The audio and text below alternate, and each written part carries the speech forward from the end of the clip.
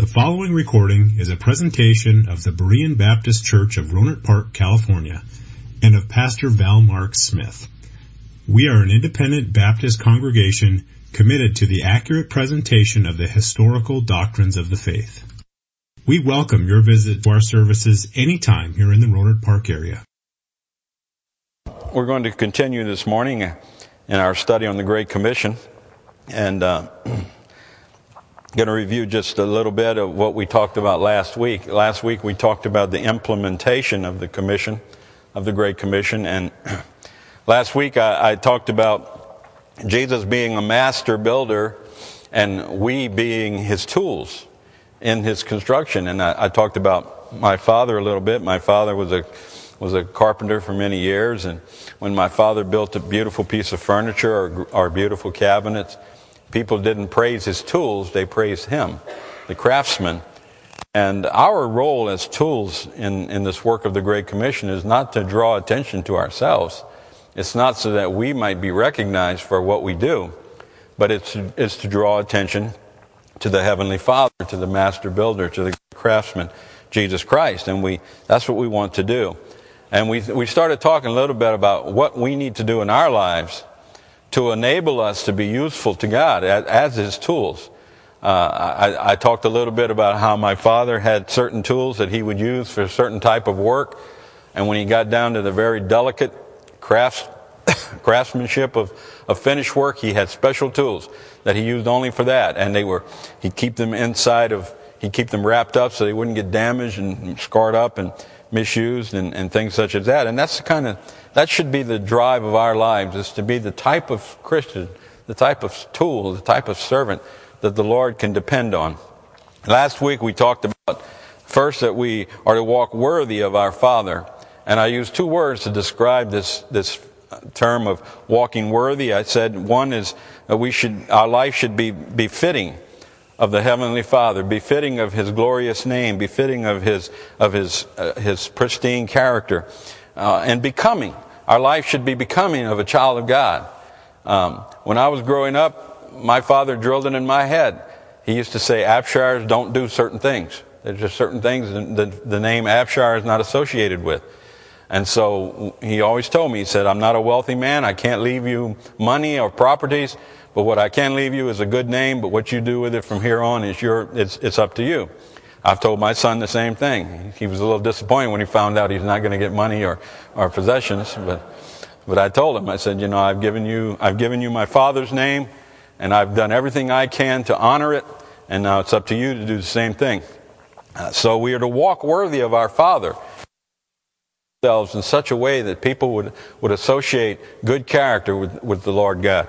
And then we talked about walking circumspectly. And that word circumspectly I identified with two words also: heedful, aware of our responsibilities, walking aware of what's around us, being heedful to the circumstances we face, and disciplined, having priorities and having a set of rules and commitments that we stick to no matter what. We don't change our commitments, we don't change what we've determined to be right because of situations. We walk circumspectly. Now today I'd like to talk about a third aspect of this walk of ours, and that is number 3, to walk in holiness.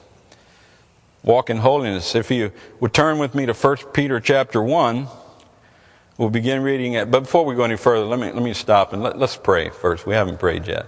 Our Father, we thank you for your word and the wisdom and the truth that you impart to us through your word. And I pray now that as we open your word to study, I pray that you would enlighten us and that you would strengthen us, and Father, you'd give us a zeal and a compassion for you, that we would live to your glory. And we ask this in Jesus' name. Amen. Look at 1 Peter chapter 1, beginning at verse 13. Peter writes here, Wherefore gird up the loins of your mind, be sober, and hope to the end for the grace that is to be brought unto you at the revelation of Jesus Christ. Verse 14, As obedient children, not fashioning yourselves according to the former lusts of your ignorance, but as he which hath called you is holy, so be ye holy in all manner of conversation, because it is written, Be ye holy, for I am holy.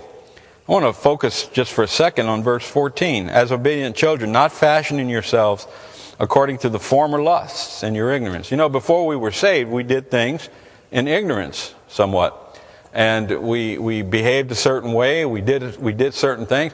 The problem in America today is there's so little commitment challenge. People are challenged so little to commit.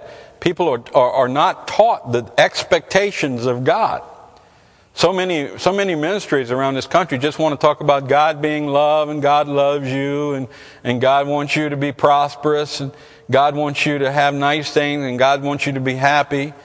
And that's wonderful. Those are all truths about God. He does love us, and He does care about us, and He does want to have good things, and all those things are true, but He has expectations also.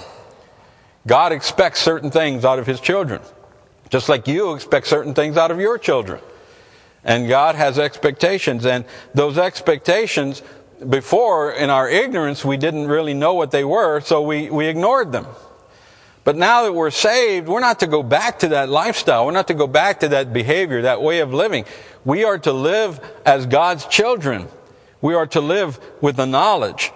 And so He says in verse 15, "But as He which hath called you is holy, so be ye holy in all manner of conversation." So God wants us to be holy. Now, in determining what is being discussed here with holiness, Webster defines holiness as, and I believe I have this definition on your study sheets. We're old school today, no PowerPoint, so don't look up to the PowerPoint there. You're not going to get any satisfaction there. But Webster defines holiness as being applied to human beings. He says holiness is purity of heart or dispositions, sanctified affections, piety, moral goodness. But look at what he says at the end. But not perfect. So Webster clearly tells us the definition of holiness as it applies to us as human beings is not that we are to be perfect, for we cannot be perfect. But these other qualities we can possess. Purity of heart, purity of disposition, sanctified affections, piety, moral goodness. And this definition is consistent with everything we know to be true concerning the nature and the propensities of the human heart. No perfection can be found in us. Therefore, if we are to fulfill the admonitions of Scripture to be holy, we are going to need a great deal of help indeed. If I am going to be holy, I'm going to need some help. Because if you hang around me very long, you'll know that I need a lot of help to be holy, and I'm sure you do too. And this is where our lesson will take us this morning. I want us to see where our holiness comes from, as well as see what it produces in our life. Now, to accomplish this is going to take me more than just this lesson. So we'll begin this morning with two foundational truths surrounding our holiness. So letter A this morning, first, I want us to understand that we have been appointed to holiness. We have been appointed to holiness. In Ephesians chapter 1, verses 3 through 4, we read, "Blessed be the God and Father of our Lord Jesus Christ, who hath blessed us with all spiritual blessings in heavenly places in Christ, according as He hath chosen us in Him before the foundation of the world, that we should be holy and without blame before Him in love." And we see here that God has chosen us before the foundation of the world, but I'm not going to expound on election this morning.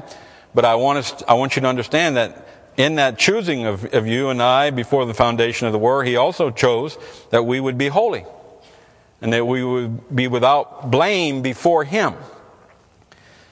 Now, of course, this is not to say that there is anything in me or in you that will cause us to be holy in God's sight. He appointed us to be without blame before Him, but it's not because of us. Paul tells us in Romans 7:18, "For I know that in me, that is in my flesh, dwelleth no good thing." Paul said there's nothing good in me. And he wasn't talking about me, he was talking about him, but it just so happens that's true about me also. There's nothing good in me. If there is any, if I am able to do anything good, it is not me that does it. It is the grace of God. Paul said, "But by the grace of God, I am what I am." And we better be careful with that. There are too many Christians running around this world today thinking that they're something special. Thinking that they're a little bit better than everybody else around them.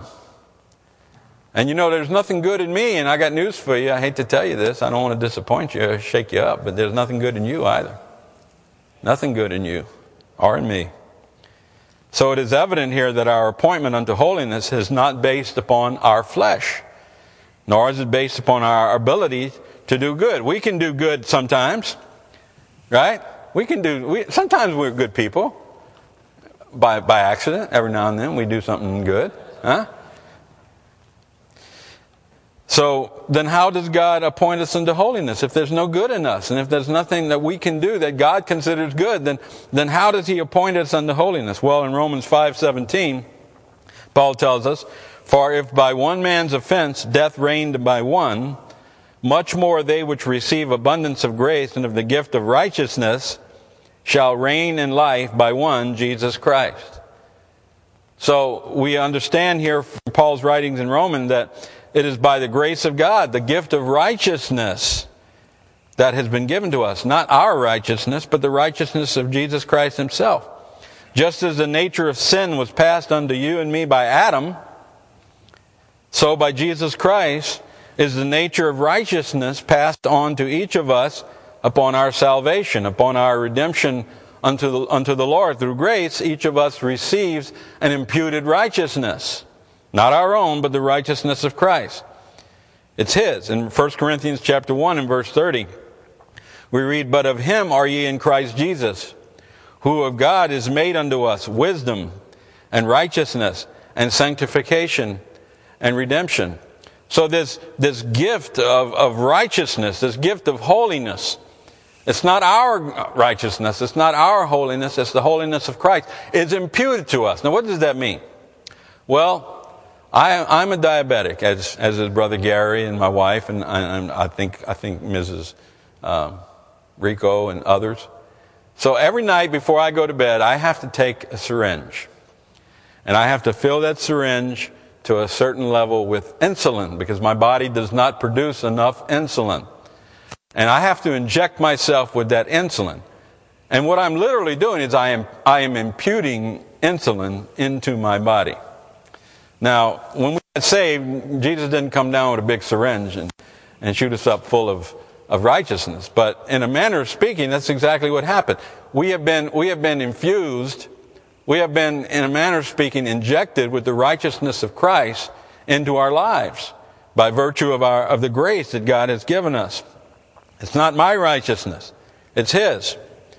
I mean, if I have the ability to live a holy life apart from the gift of God's infinite grace, then why would I have need of a Savior?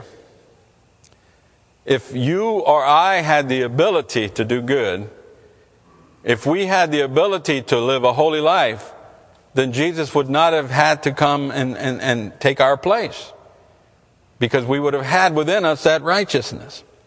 But the truth is, I cannot stand before the Lord in holiness.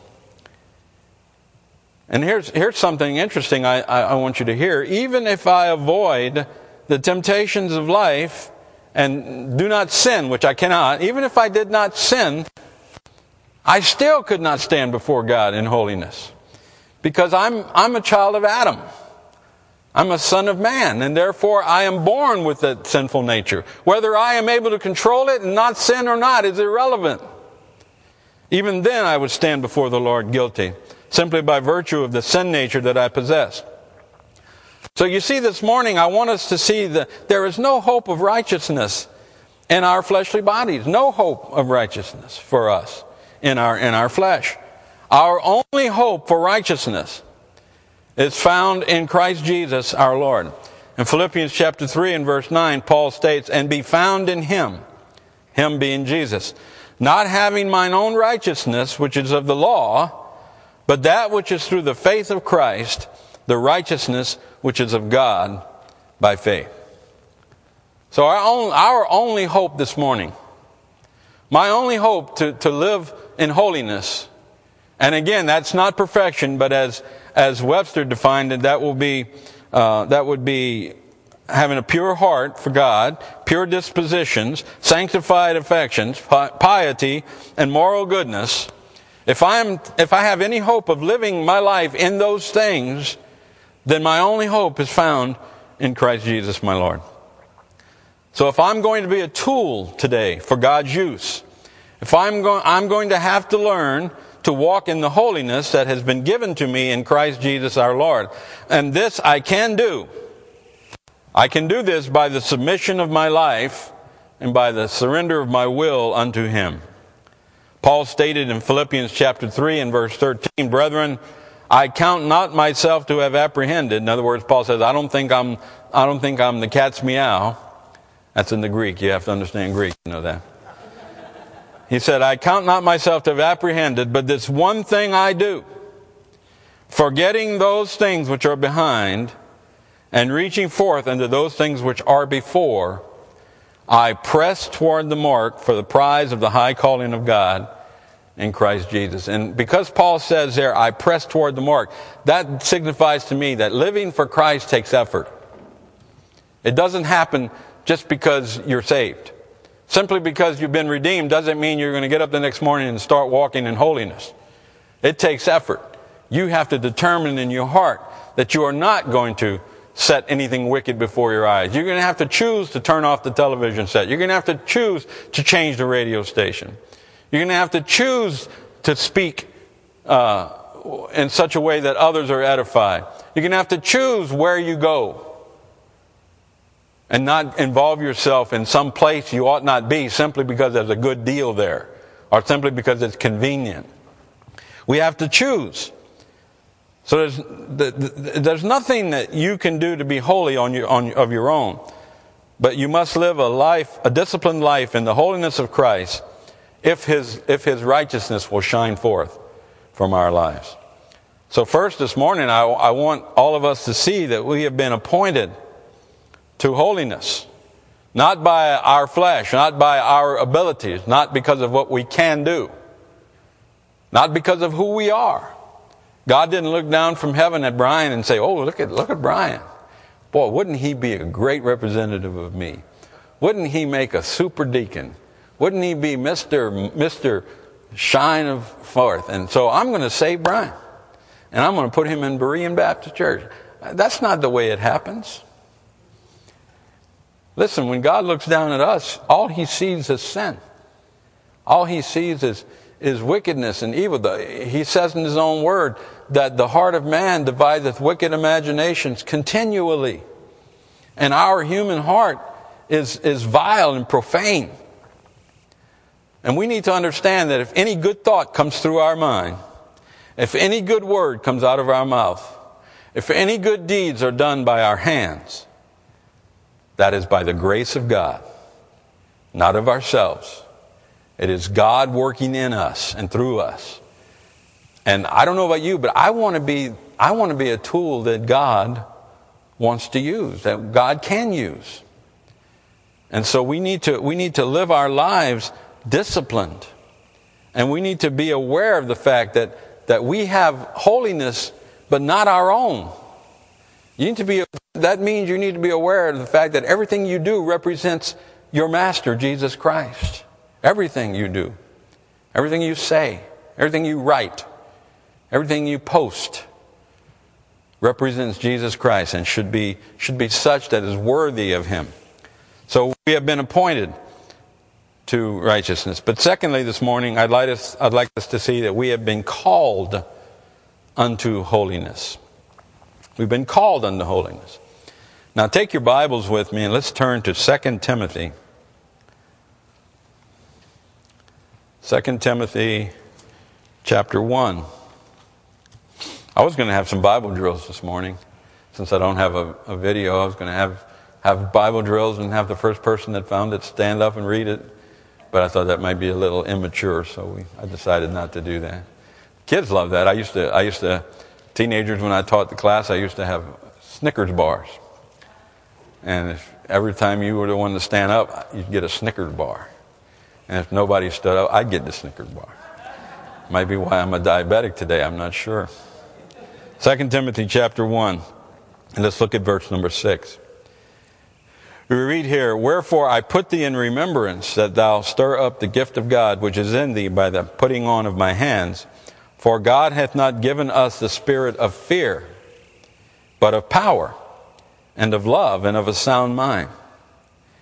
Be not thou therefore ashamed of the testimony of our Lord, nor of me his prisoner, but be thou partaker of the afflictions of the gospel, according to the power of God, who has saved us, verse 9, and called us with an holy calling, not according to our works, but according to his own purpose and grace, which was given us in Christ Jesus before the world began. So we see here in verse 9 that we have been called with a holy calling. Now, Paul's counsel to young Timothy, in this counsel, first he reminds Timothy that we have been given the spirit of power, love, and wisdom. You know, I am amazed at how quickly Christian people today forget this.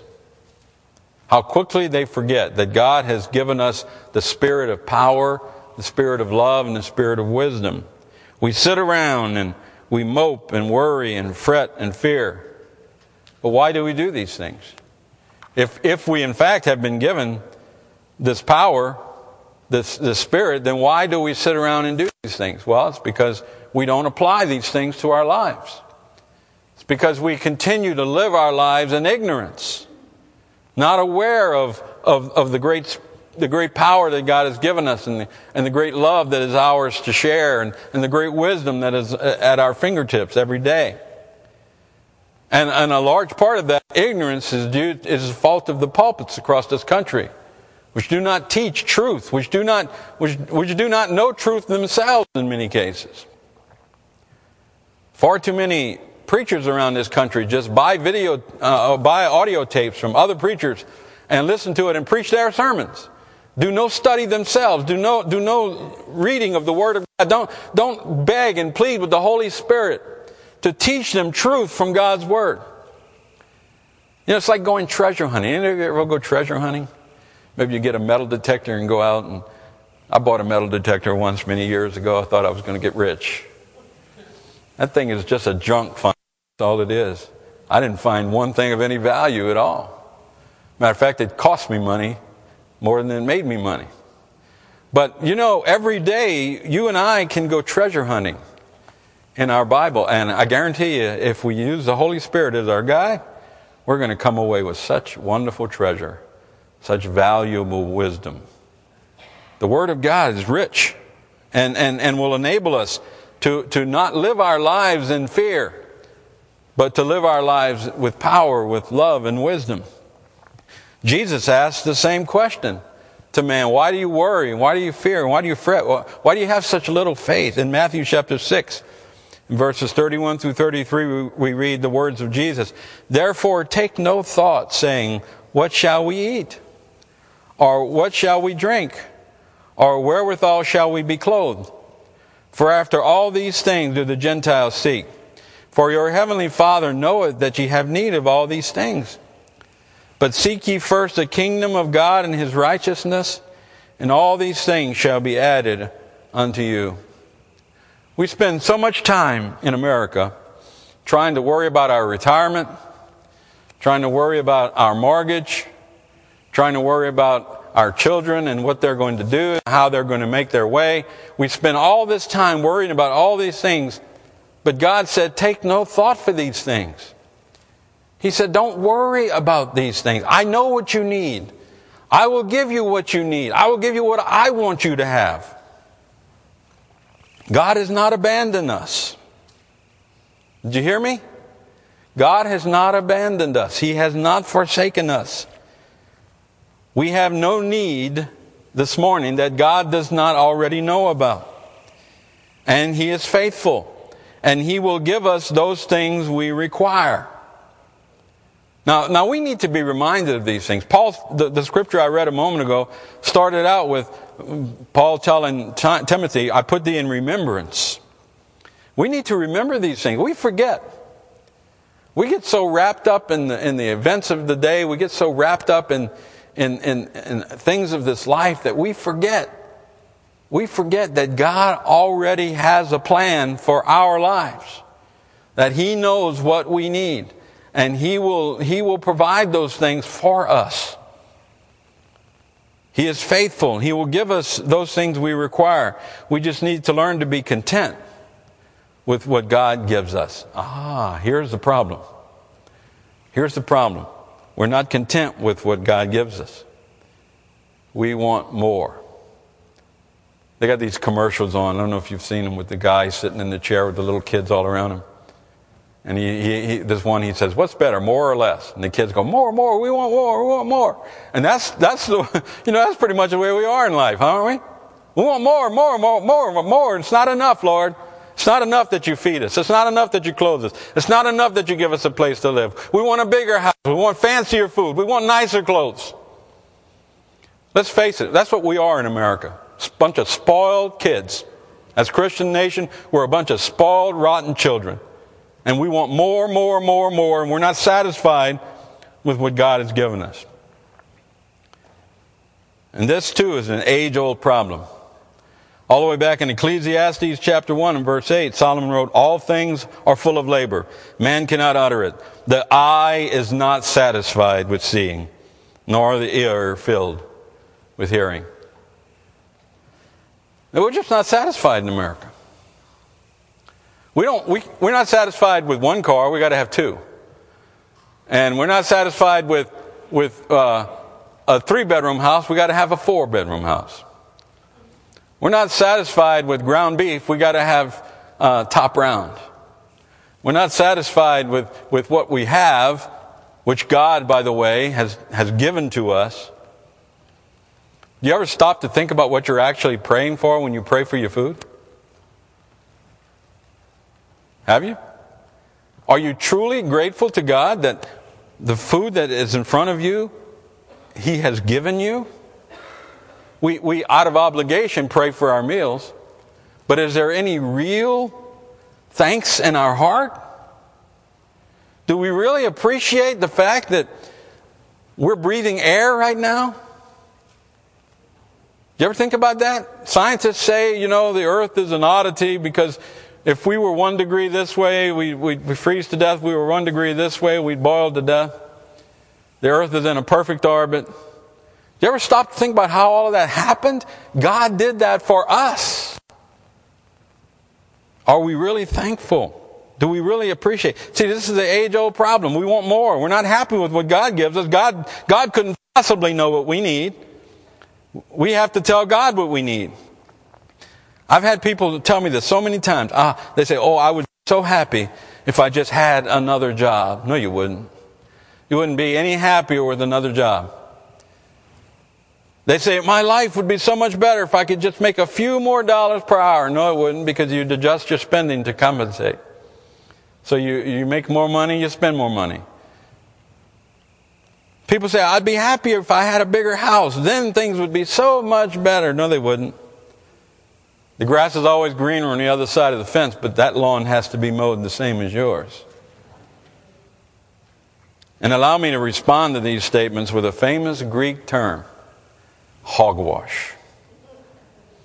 If you're not happy, listen, let me tell you something. If you aren't happy right now with what God has given you, knowing that, listen, let me ask you a question. Is God in control of all things? Yes or no? Is God faithful? Yes or no? Does God know what we need? Yes or no? Does He provide our needs? Yes or no? Then is what you have what you need? Are you content with it? If you're not, you need to get that straight. God takes care of His children. If you aren't happy now with the things God has seen fit to give you, then you will never be happy with what you think you need. In Hebrews chapter 13, verses 5 through 6, Paul tells us, let your conversation be without covetousness, and be content with such things as ye have. For He has said, I will never nor forsake thee, so that we may boldly say, the Lord is my helper, and I will not fear what man shall do unto me. Now, I don't want to throw a pity party here, but most of you know the situation that Patsy and I are in right now. But we don't sit around at home thinking, oh, woe is me. And I don't go to God and say, God, why are you doing this? You see, I know in my heart that God has a plan for me, that God knows what I need, and that He will provide what I need. And by the way, He has faithfully provided what we need. And we don't need to fret or worry. We just need to be happy with what we have and do all that we can do to serve God and to further the work of His kingdom. You know, pastor has to almost beg people around here to come to church. That bothers me. Every time I sit there and hear pastor say, "I hope to see you in church Sunday morning." Wow, where else would you be? I mean, seriously, where else are you going to be? Are you or are you not a child of God? Does He or does He not provide what you need? Did He or did He not save your soul? What in the world could possibly be better than being in His house to worship Him? It's a pitiful testimony of our nation, and this is why Christians in America are going to be judged not too far down the road, because our pastors have to beg us to come to church. He'll finish this morning's service and he'll say, "Well, I hope to see you this evening." You know, he ought to stand up and say, "You better be here this evening. If not, watch out." Because those blessings that you have coming in can stop. And get this attitude out of your mind that God punishes us. God doesn't punish His children. Okay? He doesn't punish us. He may withhold blessings from us, but He doesn't punish us. Our punishment was done with Jesus on the cross. God doesn't punish you. You don't get a flat tire because you weren't in church. You got a flat tire because God didn't blow it and inflate it for you. Okay? He doesn't punish us. He withholds blessings, though. So if you're being blessed right now, if God is doing good things for you, you better not forsake Him. You better not forget Him, because that switch will turn off and you'll pay the price for it. You'll suffer for it. We'll never be happy with the things we think we need unless we're already happy with what God has given us. And you know, I've learned that happiness doesn't come from temporal things. Happiness comes from eternal things. We have not been left here to pursue our own happiness through entertainment, comfort, or pleasure. And let me just say this, as a believer, and I believe I have this on your sheet, as a believer, you will never be happy until you are living your life to serve and further the kingdom of God. No amount of temporal goods will bring you true happiness. These things that people long for and labor for, I'm blind. They don't bring true happiness. I think I got 5 minutes. 4 minutes. They don't bring true happiness. People, "Oh man, you see my new car?" Well, guess what? 2 or 3 years from now, you're going to be standing in a mechanic shop and he's going to be handing you a $5,000 bill and you're going to say, "Oh man, I need a new car." Houses. Go ask the people in Oklahoma City how secure they are in their houses. Huh? "The Lord giveth and the Lord taketh away. Blessed be the name of the Lord." When we begin to put our love and our affection into those kind of things, God says, "Wait a minute here. Let me show you what's really important." We have been called unto holiness. Therefore, let us live our life to God's glory and honor. We have been appointed to holiness. We have been called unto holiness. So let's not live our lives for the temporal things we see. Let's live our lives for the eternal things. Things like your family, your children, your church. These are the things that we will take to eternity with. I've heard it said, you never see a U-Haul being pulled by a hearse. Paul said, "We brought nothing into this life, and it's certain we will take nothing out with us." But we can send things on ahead. Prayer, service to God, the things we do with our time and our life, redeeming our time for spiritual things, for eternal things. These are the things that we send ahead of us. So if we're going to be effective tools for Christ, if we're going to be tools that God uses, We're going to have to do these things. We're going to have to walk worthy of our Father. We're going to have to walk circumspectly and be disciplined in our life and heedful of those things around us. And we're going to have to walk in holiness. And we're not done dealing with holiness now. We're going to have a few more, probably a couple more lessons on that. So I encourage you to be here every service. I encourage you to be in the house of God. Let's demonstrate to the world that we love our Father. Amen? Now let's be faithful servants to God. All right. Thanks for being here this morning, and you are dismissed. Thank you for listening to this presentation of the Berean Baptist Church of Rohnert Park, California. If you would like further information about our church, please feel free to call us at area code 707-584-7275 or write to us at Berean Baptist Church, 6298 Country Club Drive, Rohnert Park, California, 94928. Additionally, you may visit us on the World Wide Web at www.bbaptist.org.